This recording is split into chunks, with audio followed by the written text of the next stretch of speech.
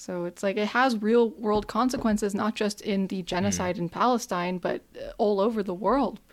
You make Muslims, and Muslim men especially, or Arab men, which people can't tell the difference of, so they're like, oh. And then real people suffer because of it everywhere in the world.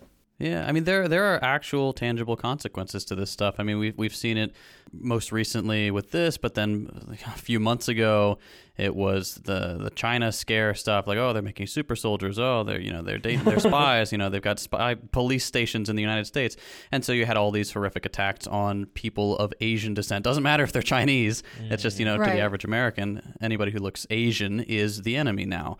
So, and then we saw it in the lead up to the quote unquote war on terror, like in the aftermath of 9/11. It's the same exact Sikh people thing. were being attacked.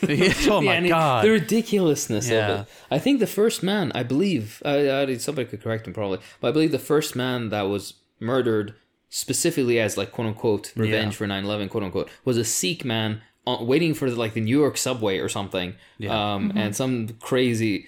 It's really sad, but what makes it like almost funny, it isn't funny, but what makes it almost funny is that this guy's caricature of what Muslims are is that they almost have a turban. So he goes after the first guy that he sees with a turban, despite the fact that, oh my God, and you have to, the ignorance with the hatred combined is so potent. Yeah, I saw that the Sikh coalition had to come out with a statement after the young boy was stabbed 2 weeks ago, the young Muslim boy, Palestinian American boy that was stabbed by his landlord.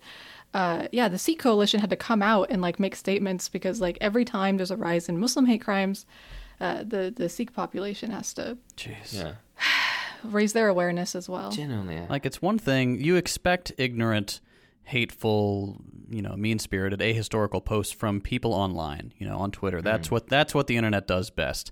But when we see, wall-to-wall coverage mindlessly parroting either debunked claims or dehumanizing rhetoric, as we've seen in this instance and many times before, that's when it becomes really dangerous, because you have quote-unquote normal people consuming these lies or this slander, this rhetoric, whatever, internalizing it and coming to view an entire group of people as subhuman savages, which then, of course, accelerates the decline into these hate crimes or all these whatever other tragedies happen to befall normal people just living their lives. And that is where the media in the West and the United States in particular has really failed. And that's and maybe that's, you can be conspiratorial and say, oh, maybe it's intentional, or you can say maybe it's just, a morally bankrupt thing. This is the easy way to do it. You just parrot the claims that you're fed. Nobody actually gives a shit about their job at these stations, and there are consequences that they don't care about. So very disheartening, to say the least. Right, and it's not just a failure in the kind of propaganda that we're fed, but it's a failure of our education system. It has multiple layers because why are they so susceptible to believing these things? Because we don't learn anything about other religions in other parts of the world in the United States. Mandatory education doesn't usually cover world geography and religion, at least not to an extent where you can differentiate what or where someone is. So it's beyond just the propagandized, us versus them, demonize the enemy. It starts even as children in our lack of education. Yeah, and it's alarming. I mean, here in Texas, to give you guys an anecdote, there are new textbooks in certain school districts in Texas that basically just say, and then the Native Americans left, essentially. So they're completely erasing the actual history of genocide that took place here. And so people wonder why Americans seem so ignorant. It's because, like you said, it starts, at the very youngest forms of education. Yeah, you don't even know what to say at some point.